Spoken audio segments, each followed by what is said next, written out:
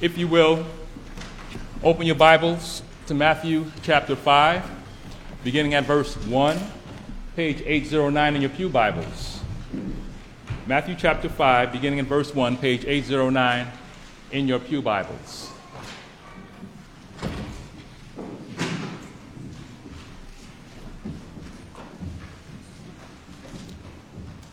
The last time we were in Matthew chapter 5, we looked at the fourth beatitude. Blessed are those who hunger and thirst for righteousness, for they shall be satisfied. And I asked the question, what is the hungriest you have ever been, and what were you hungry for? I stated that every person ever born, except for Jesus the Christ, has this never-ending internal desire to be filled or satisfied, and that many try to fulfill that inner desire externally. And I began by quoting parts of Ecclesiastes and how King Solomon compared that to a chasing after the wind.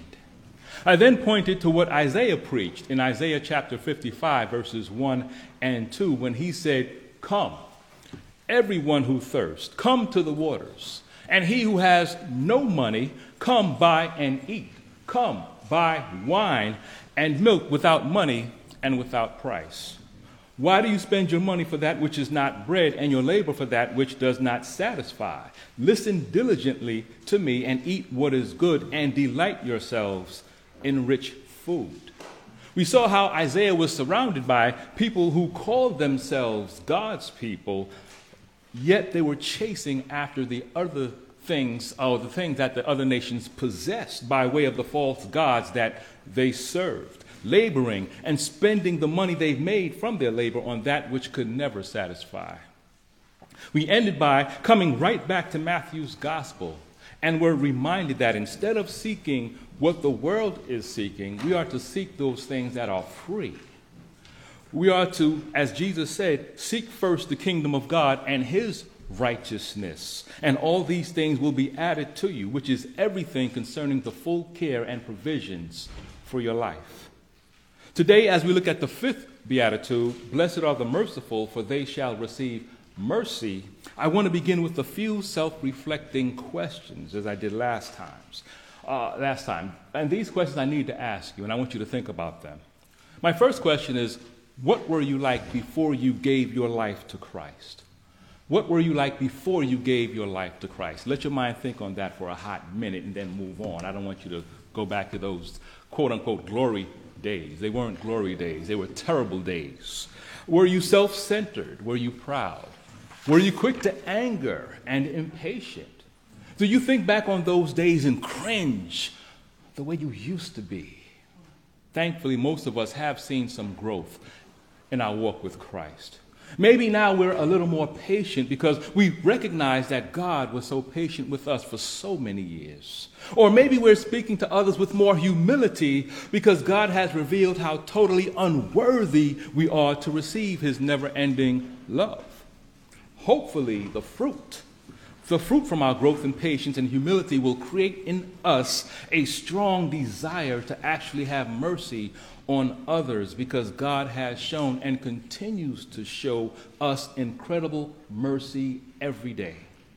This morning, we're going to look at this great call for God's children to be merciful, as I've titled this sermon, Merciful People from a Merciful God. And my 2 points for this morning's sermon are point number 1, mercy works by grace, and point number 2, grace works through mercy.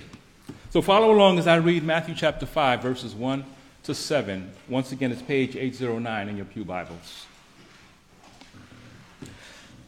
Seeing the crowds, he went up on the mountain, and when he sat down, his disciples came to him. And he opened his mouth and taught them, saying, Blessed are the poor in spirit, for theirs is the kingdom of heaven. Blessed are those who mourn, for they shall be comforted. Blessed are the meek, for they shall inherit the earth. Blessed are those who hunger and thirst for righteousness, for they shall be satisfied. Blessed are the merciful, for they shall receive mercy. At this time, I'll ask you to pray with me and for me. Father, I thank you for your goodness towards us this morning, Lord, and bringing us to this place, which is an awesome place where we get to worship you. We get to hear the word of God. We get to sing praises to your holy name and give thanks. We get to fellowship with people who have the same spirit, who share in the same eternity, Lord God. I thank you so much for this time. I pray that you would work through me, Lord, that your word would come forth in all accuracy, honesty, and boldness, and may it change all of our hearts, Lord. All of this is for your glory. Please make us more merciful people. In Jesus' name I pray. Amen. Point number 1, mercy works by grace. One of God's most dominant characteristics in dealing with mankind is his mercy. The psalmist tells us, the Lord is gracious and full of compassion, slow to anger and great in mercy. Psalm chapter 145 and verse 8. And according to Hosea chapter 6 and verse 6, God wants us to grow in this area, as he declared, for I desire mercy and not sacrifice, and the knowledge of God more than burnt offerings. James Montgomery Boyce, Reformed Christian theologian and former pastor or minister of the 10th Presbyterian Church in Philadelphia, believes that mercy is the most remarkable and unexpected of God's attributes. He said, there is nothing unexpected about condemnation, wrath, or reprobation. We deserve those. But that God should extend mercy to sinners and so save some of them from his wrath is extraordinary.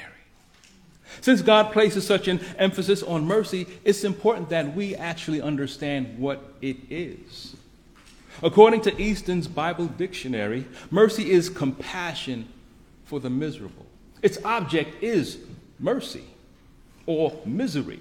By the atoning sacrifice of Christ, a way is open for the exercise of mercy towards the sons of men, in harmony with the demands of truth and righteousness. In Christ, mercy and truth meet together. From God's perspective, mercy is withholding the just punishment that is rightly deserved, while also having compassion on the helpless. Biblically, there are components of compassion, sympathy, patience, pity, and kindness. From a human perspective, it's being kind, forgiving, and compassionate to someone who has offended you when it's in your power to do otherwise. Essentially, it's making a conscious effort to see events through the eyes of another individual, to feel what he or she is feeling. This is why Jesus tells us to love our neighbors as we love ourselves. It's also why Paul tells husbands to love their wives as they love their own bodies in Ephesians chapter 5 and verse 28. This is how we as husbands are sure to be merciful to them, because that's what we would want. Even Jesus himself put himself in our shoes minus the sin. In Hebrews chapter 4 and verse 15, it says, for we do not have a high priest who is unable to sympathize with our weaknesses, but one who in every respect has been tempted as we are, yet without sin. The writer of Hebrews goes on to develop this thought by telling us how we should now respond as those who are now in Christ in verse 16 of Hebrews chapter 4. He says, let us then with confidence draw near to the throne of grace, that we may receive mercy and find grace to help in time of need. Don't miss that. Mercy, grace, working together. Jesus was made like us, once again, apart from sin. So now he's able to sympathize with our weaknesses. And since that's the case, shouldn't we, who were born in sin, be sympathetic to others? Shouldn't we take time to say, well, wait a minute, if Christ can do this, who is absolutely righteous and without sin, if he can be sympathetic because he knows that we are mere dust, that we were made from the ground and we get weak sometimes, but if he can sympathize with us, how come we can't sympathize with one another, knowing that we are made just like our fellow man or woman? We see the grace of God working. We see the mercy of God changing us. As we think about these things, we have to get to a point where we honestly say that if someone refuses to show mercy and grace, they are actually showing their ungratefulness to God for the mercy he has freely granted them. They are behaving as if they don't know the weight, gravity, or depravity of their sin and don't care. On the other side of that are those who are truly grateful for what God has done in them and for them. These people continue to grow in grace, in mercy, through Christ-like maturity, through the Word of God, through coming under the hearing of the Word of God, through prayer, through self-reflection, through meditating on the Word and being true to themselves and saying, I am not doing something right. Something is wrong when I look at Christ through the Word of God and I see my hardness of heart. There's something wrong.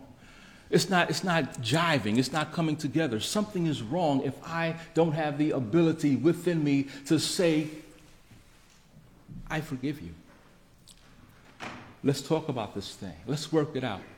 I want to look like Christ because I failed. Christ didn't fail. I see you because I have done what you have done or something similar.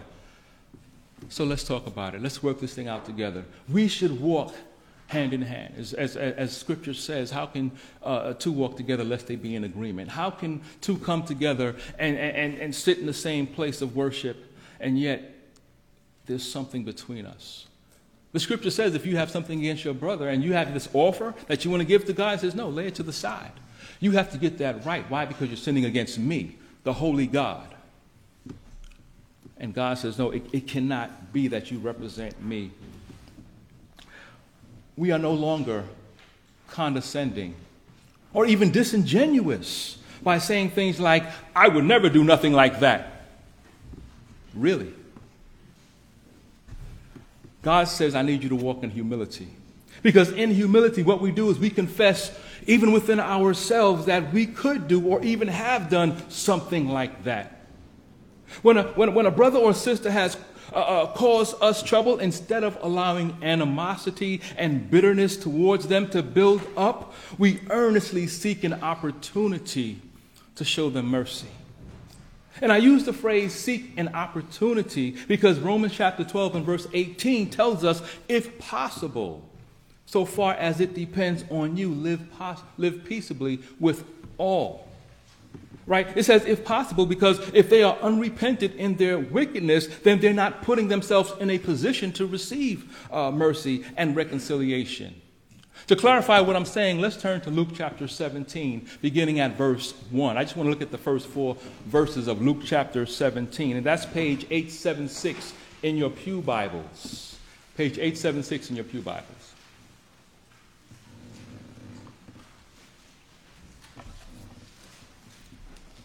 Luke 17, verses 1 to 4. And he said to his disciples, temptations to sin are sure to come, but woe to the one through whom they come. It would be better for him if a millstone were hung around his neck and he were cast into the sea than that he should cause one of these little ones to sin. Pay attention to yourselves. Stop there for a minute. Prosecute or prosecute, meaning beware. Take heed. Be on guard. And I like that. I like that he puts it right there at the beginning of verse 3 because he wants you to think about what happens in the first 2 verses. Somebody sins against you, then stop. Take care. Beware. Be careful. Pay attention to how you were sinned against and how you respond to how you were sinned against. Continuing in verse 3. If your brother sins, rebuke him. And if he repents, forgive him. And if he sins against you 7 times in the day and turns to you 7 times saying, I repent, you must forgive him. The world tells the Christian, you're supposed to be forgiving. Jesus was all about love, unconditional love. You're supposed to forgive me. Our friends and family tells us, you're supposed to give me. You're supposed to forgive me. You call yourself a Christian, you're supposed to forgive me. It's about unconditional love. However, the Lord says, rebuke them. If they repent, then forgive them. Rebuke them. Speak the truth in love. You committed a wrong.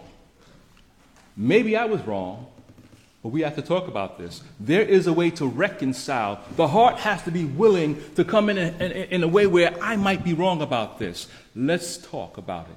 Because I cannot continue to have a hard heart before you and then pray to God as if he's my father and everything is hunky-dory. We have to talk this out. We have to work this out. I cannot be a capital H hypocrite. I cannot do that and still get on my knees before God, saying, Lord, help me when I am wrong. The world, our family and friends, when we want to talk about it and tell them that they are wrong, speaking the truth in love, they come back with, don't judge me. Don't judge me.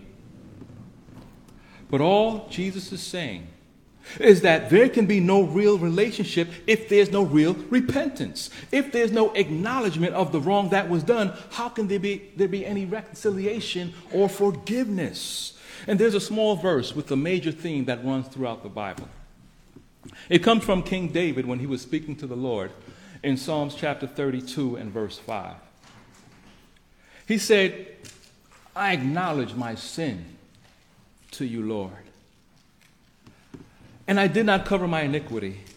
I said, I will confess my transgressions to the Lord, and you forgave the iniquity of my sin. From Cain in Genesis to Jezebel in Revelation, confession and repentance is required by God if we're ever going to have a real relationship with God. Both Cain and Jezebel refused to acknowledge their sin, and both paid severely for their unrepentant heart. Because of the mercy we have received by grace, we are told to confess our sins. Why? Because God is faithful and just to forgive us of our sins and to do what? To cleanse us from all unrighteousness. So if God, the most forgiving and merciful being the world has ever known, requires confession and repentance from us in order to establish and maintain an intimate and tender fellowship with him, who are we to think that we can bypass that when attempting to restore a harmonious and real relationship with one another? For those who have been sinned against, we're to pray for reconciliation. We should desire an opportunity to show those who have hurt or disappointed us mercy, even hoping and praying they will acknowledge they were wrong and repent so we can get back to walking in unity. Why? That they may see Christ in us. Why? That they may come to Christ. Why? And if I sound like your child, it's on purpose because it's effective. Your child keeps saying, why? And we keep answering. I don't know why we keep answering. When I grew up, it was a different story, but we keep answering, but they'll keep going with the why. But why do we pray? Why do we hope and desire reconciliation? Because God wants us to take part in their repentance. The Apostle James says, my brothers, if anyone among you wanders from the truth and someone brings him back, let him know that whoever brings back a sinner from his wandering will save his soul from death and will cover a multitude of sins. James 5 and verses 19 and 20. If you're dealing with a person who's struggling with any particular sin, we ought to pray for a heart of compassion towards them until we get a heart of compassion towards them, to the point where we are willing to ask them, how can I help you? What can I do? Just let me know and I will be there for you. What can I do to help you? That's what we should be asking instead of gossiping to someone else and pompously pondering, how did they ever get into that ridiculous situation? I can't believe they would do something like that. The scriptures warn us about thinking that way. In Galatians chapter 6, verses 1 to 3, Paul wrote, "If anyone is caught in any transgression, you who are spiritual," meaning spiritually mature, "should restore them in a spirit of gentleness. Keep watch on yourself, lest you also are tempted. Bear one another's burdens, and so fulfill the law of Christ. For if anyone thinks he is something when he is nothing, he deceives himself." Thinking that we're on some other type higher level than the next person, that's the beginning of our problem right there. That's why it is so hard to display mercy and forgiveness, because we think we are so up here that we would never do anything like that. The scripture says we are deceiving ourselves. In the parable of the unforgiving servant, which could also be titled "Our Most Merciful God," or "The Unmerciful Shall Be Punished," or "The Wicked Are Doomed," Jesus illustrates how God requires those who have received mercy to be merciful to others. Let's turn there for a minute. I want to show you guys something. Matthew chapter 18, verses 21 to 35, page 823 in the Pew Bible. Matthew chapter 18, verses 21 to 35, page 823 in your Pew Bibles. Now, most of us know something about this powerful lesson on forgiveness, so I'm not going to spend a lot of time on it, but it serves as a good reminder for us. So I'm basically going to read through it with just a couple of comments. Matthew 18, verse 21. "Then Peter came up and said to him, 'Lord, how often will my brother sin against me, and I forgive him? As many as 7 times?' Jesus said to him, 'I do not say to you 7 times, but 77 times. Therefore the kingdom of heaven may be compared to a king who wished to settle accounts with his servants.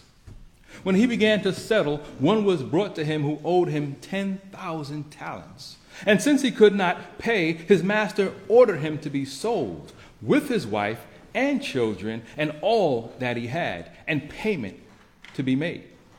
So the servant fell on his knees, imploring him, 'Have patience with me, and I will pay you everything.' Lie. He could never pay back all that he owed in one lifetime. And out of pity," verse 27, "and out of pity for him, the master of that servant released him and forgave him the debt. But when that same servant went out, he found one of his fellow servants who owed him 100 denarii, and seizing him, he began to choke him, saying, 'Pay what you owe.' So his fellow servant fell down and pleaded with him, 'Have patience with me, and I will pay you.' He's probably telling the truth. Since a denarii was 1 day's wage, that would be about 100 days. He can pay this man his money. That's true repentance, by the way. Having a change of mind to the point that you are willing to right a wrong. Verse 30. He refused and went and put him in prison until he should pay the debt. When his fellow servants saw what had taken place, they were greatly distressed, and they went and reported to their master all that had taken place. Then his master summoned him and said to him, 'You wicked servant, I forgave you all that debt because you pleaded with me. And should not you have had mercy on your fellow servant as I had mercy on you?' And in anger, his master delivered him to the jailers until he should pay all his debt. So also my heavenly Father will do to every one of you if you do not forgive your brother from your heart." Why do we not take heed to this warning? I think it's because we think it doesn't apply to us. However, if our heart is so hardened that we're unwilling to forgive someone who's seeking restoration and showing repentance, there's a good chance we really don't know God. Which means we really don't have a relationship with God. Which means our sins weren't forgiven at all, which means we still owe God a sin debt and are going to pay for them on Judgment Day. A person who shows no or very little mercy or compassion for people reveals that he or she has never really responded to the great mercy that God has shown them, as if they're dead. But on the other hand, the person whose behavior is characterized by mercy gives evidence of life and genuine faith in Christ. They give evidence as someone who recognizes that every single one of their sins, past, present, and future, were nailed to the cross of Christ, and now they are free. The chains of sin have been broken. They can go before God as his child, forgiven. That is precious. I don't know if somebody who is hard-hearted and will not forgive someone who looks just like them, acts just like them, is weak just like them, gets the gravity that they are free or might be free. If they don't grasp that, something is wrong. Who are you worshiping? What was done at the cross? Does it matter? When we think about the cross, it's not about Jesus dying for the sins of the world. Put your name there. Take it personal. I want you to think about what happened.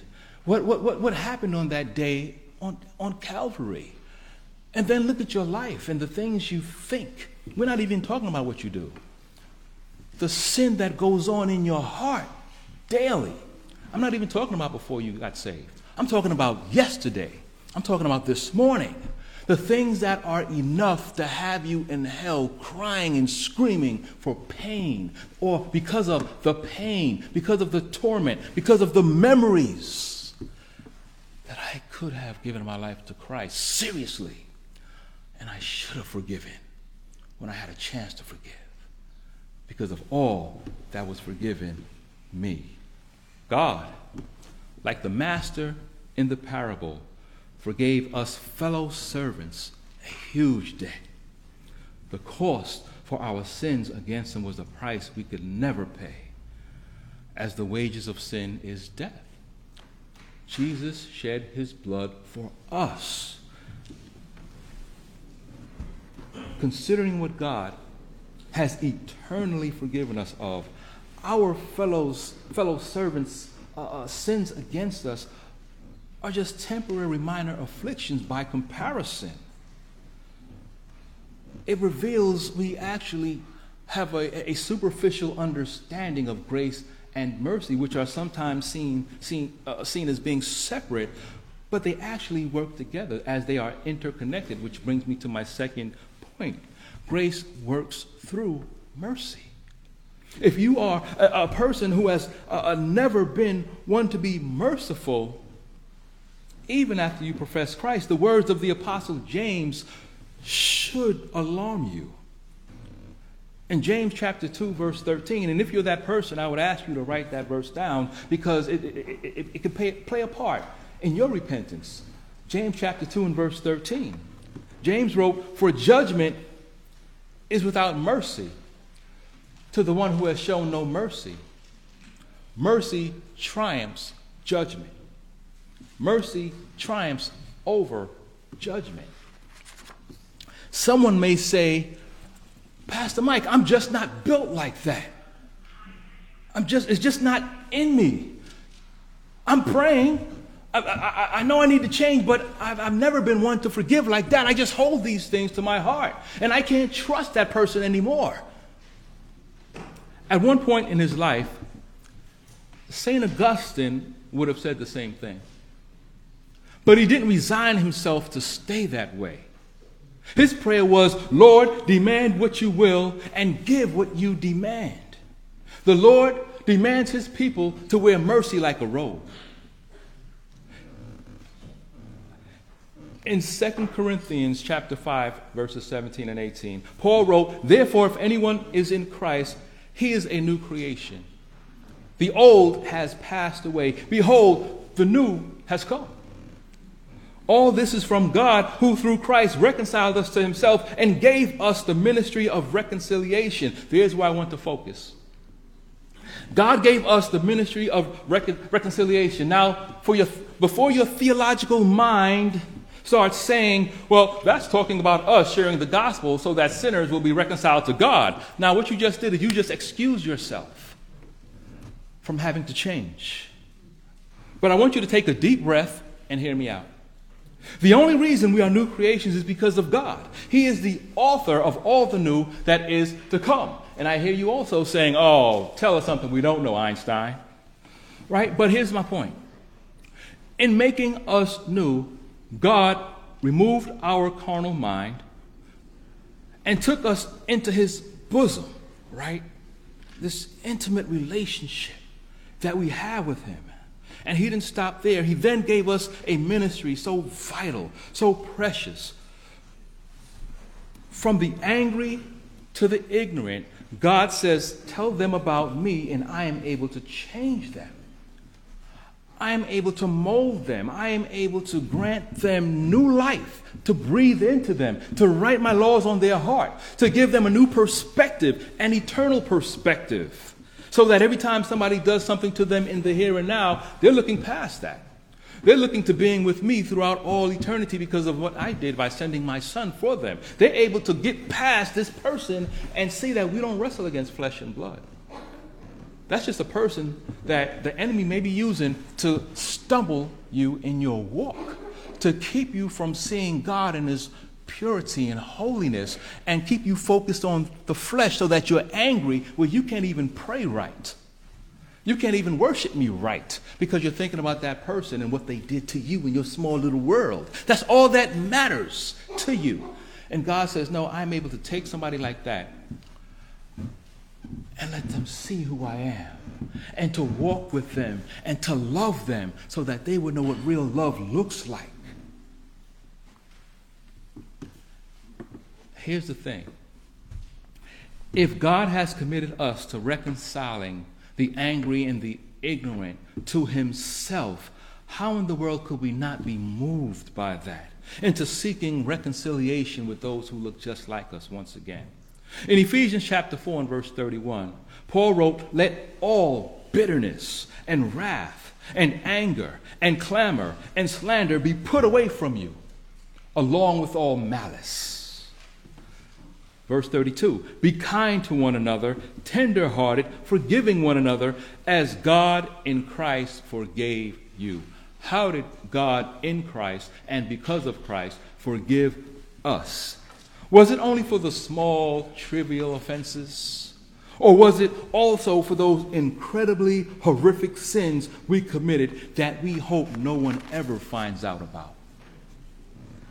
Remembering there are no chapter breaks in the original. So we go from Ephesians 4:32 right into chapter 5, verse 1. It says, therefore, be imitators of God as beloved children, and walk in love, as Christ loved us and gave himself up for us. There's mercy. There's mercy. He gave himself up for us, what? A fragrant offering and sacrifice to God. God spared us of what we deserved and took it out on his son. But instead of imitating him and showing mercy, we would rather hold on to the power we have over someone by keeping them under condemnation, refusing to forgive them no matter how much repentance they have shown. We've got them down and we're not letting them up. By the way, that's how bitterness is developed, right? Hebrews chapter 12, verses 14 and 15 warns us by saying, strive for peace with everyone.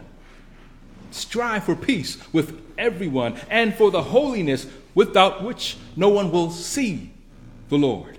See to it that no one fails to obtain the grace of God, that no root of bitterness springs up and causes trouble, and by it many become defiled.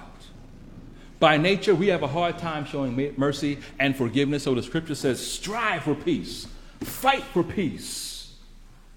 Saying a heartfelt, I forgive you, doesn't just roll off the tongue for many of us. Even when we read Jesus' words from our text, blessed are the merciful, for they shall receive mercy. That barely moves the proud. It barely moves them. right? In Psalms chapter 18, verses 24 to 26, King David appeals to the character of the merciful and their relationship to the righteous and the pure of heart, as opposed to the crooked. He says, "The Lord has rewarded me according to my righteousness, according to the cleanness of my hands in his sight." With the merciful, you show yourself merciful. With the blameless man, you show yourself blameless. With the purified, you show yourself pure. And with the crooked, you make yourself seem tortuous. What is it to have clean hands in God's sight? It's to do his will. What is it to be crooked in God's sight? It's to ignore his will. When we refuse to show mercy to the repentant, we are crooked in God's sight. When we're unwilling to strive for peace, it reveals we love ourselves too much to forgive anyone who has done us wrong. How dare they? Don't they know who I am? I'm too high and holy for that. It seems ridiculous, but unfortunately, according to Scripture, this conceited and ungrateful behavior will only get worse as we approach the Lord's return. In 2 Timothy chapter 3, verses 1 to 5, we are told that in the last days there will come times of difficulty. For people will be lovers of self, lovers of money, proud, arrogant, abusive, disobedient to their parents, ungrateful, unholy, heartless, unappeasable, slanderous, without self-control, brutal, not loving, good, treacherous, reckless, swollen with conceit, lovers of pleasure rather than lovers of God, having the appearance of godliness, but denying it. Merciful, even as your Father is merciful. And for those who choose to ignore that command, just 10 verses later, in verse 46, Jesus says, "Why do you call me Lord, Lord, and not do what I tell you?" So think about it. Be merciful, even as your Father is merciful. Why do you call me Lord, Lord, and not do what I tell you to do to be merciful? As I was preparing this sermon on mercy, I came across a story concerning a man whose mother had his father killed. He dearly loved his father. They were close, real close. But his dilemma as a Christian man was whether or not he should have mercy on her and forgive her. Please bear with me. I'm just going to read his story for you. Here it goes. In early 1985, Gail Owens set in motion her husband's murder. The middle-class mother would later admit that she spent months driving around crime-ridden sections of Memphis looking for someone willing to harm her husband, Ron Owens. By February 17th of that year, she had found her man, a mechanic with a rap sheet. That night, she returned home after church with Stephen, when he was 12, and his brother Brian, who was 8. Stephen saw his father first. He lay bleeding on the living room carpet, having been beaten with a tire iron. Days later, Gail was arrested as an accessory to murder. A pastor and an aunt broke the news to the boys that their mother was behind it. Stephen's father had been his hero. He coached the church basketball team, and his mother sang in the choir. Stephen had never even seen the two fight. He thought they were happy. Prosecutors told jurors at Gail's trial that she had gotten the household into financial trouble and wanted Ron killed for insurance money. "I hated my mother," Stephen said. When she was sentenced to die, it mattered little to him. He already considered her dead. For 17 years, his feelings never wavered. Then his own son was born, and Stephen began to reconsider his relationship with the only parent he had left. But something else kept gnawing at him. God, he believes, teaches us to forgive those who hurt us, and you can't just pick what you want to forgive. After he began teaching at a Christian school, he discovered that a colleague was leading a prison Bible study attended by his mother. The man told Stephen his mother was a spiritual leader who acted as a great influence on her fellow inmates. Those things don't just happen, Stephen said, and they served as affirmation that I was doing what I was supposed to do. Stephen decided it was time for a face-to-face meeting. August 23rd, 2009 was a Sunday. So Stephen and his wife went to church as usual. Then they drove together to the Tennessee Prison for Women. When he saw his mother for the first time in 23 years, he opened his arms to embrace her. Gail sobbed and told Stephen she was sorry. Then they talked for nearly 3 hours. When the guard gave them a 5-minute warning, Gail provided the opening Stephen had been praying for. She told Stephen again that she was sorry and asked for his forgiveness. I forgive you, Mom, he said. In a book he chronicled called Set Free, Stephen writes, there was so much resentment and anger, as forgiveness is a hard thing to maneuver. But it's one of those situations where you look back on it, and if you'd known you were going to feel like this afterwards, you'd have done it earlier. I wanted to share that story because it speaks of an incredible, gross act of sin that most of us will never have committed against us, yet it reveals an incredible amount of mercy that most of us will never have to display. And once again, the more you think about it, it only makes sense that those who call themselves followers of God will be more capable and more willing to display great acts of forgiveness, great acts of mercy, great acts of kindness. We have been shown so much mercy, so much forgiveness from God our Father. But unfortunately for many of us, when it comes to imitating God, our testimony sounds something like this. God is filled with wisdom, so I want to be filled with wisdom. God is unchanging and kind, so I want to be unchanging and kind.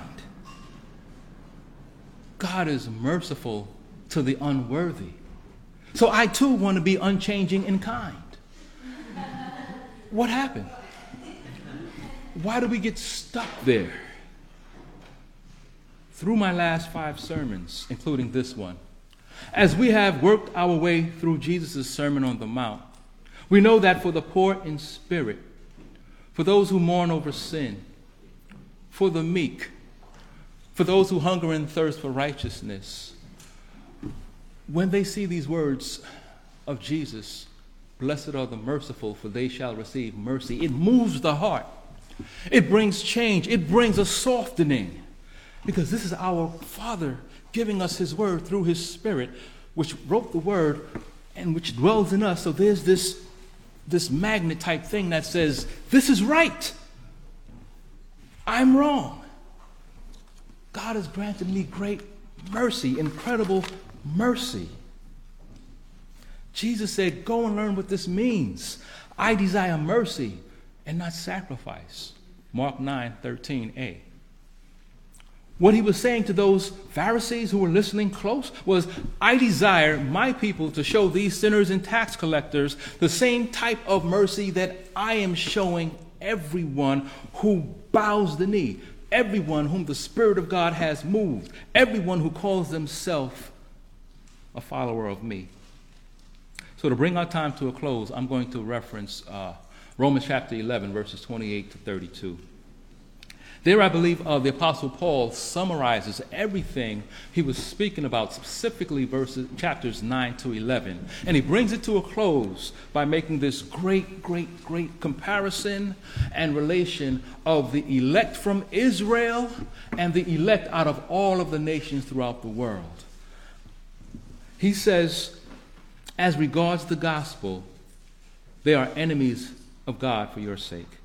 But as regards election, they are beloved for the sake of their forefathers. For the gifts and the calling of God are irrevocable. Just as you were at one time disobedient to God, but now have received mercy because of their disobedience, so they too have now been disobedient, in order that by the mercy shown to you, they also may now receive mercy. For God has consigned all to disobedience, that he may have mercy on all. The all-merciful God of the universe has sovereignly and providentially guided the history of mankind, both the disobedient and the obedient, so that in the end, he will gather his flock together from the four corners of the world, and perhaps that is why you are here today. If you are unsaved or even unsure of your salvation and final destination, I pray that God would gift you or grant you grace through faith in Jesus Christ alone. No Mary, no saints, no mother church, no priest, Jesus alone. He is the only one who died for the sins of all who would believe in him. At the end of the service, you are welcome to speak to any member of this church, any member of the church, and ask them to pray for you, to pray that you would be saved.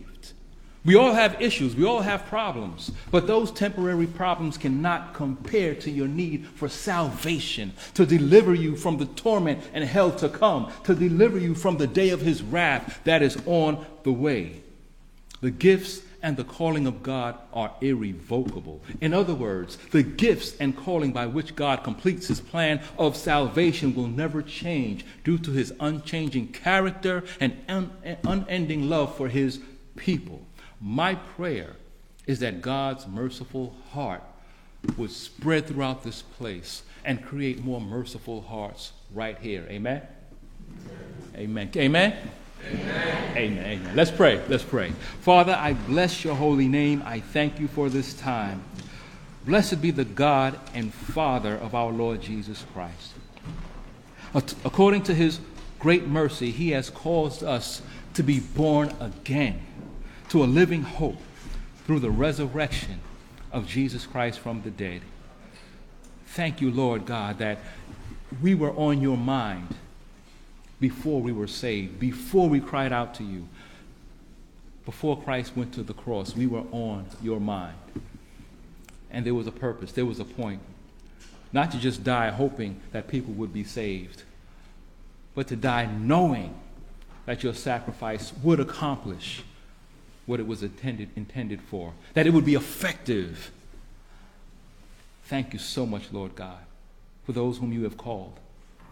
We know your calling is without repentance. Your calling is sure. Your calling is merciful.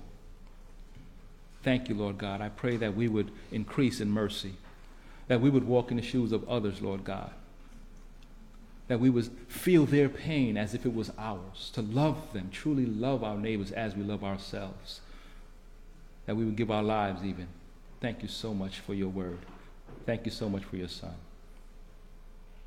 We do not have a high priest who is unable to sympathize with our weaknesses, but we have Jesus, the great high priest. It is in his name that we pray. Amen. Amen.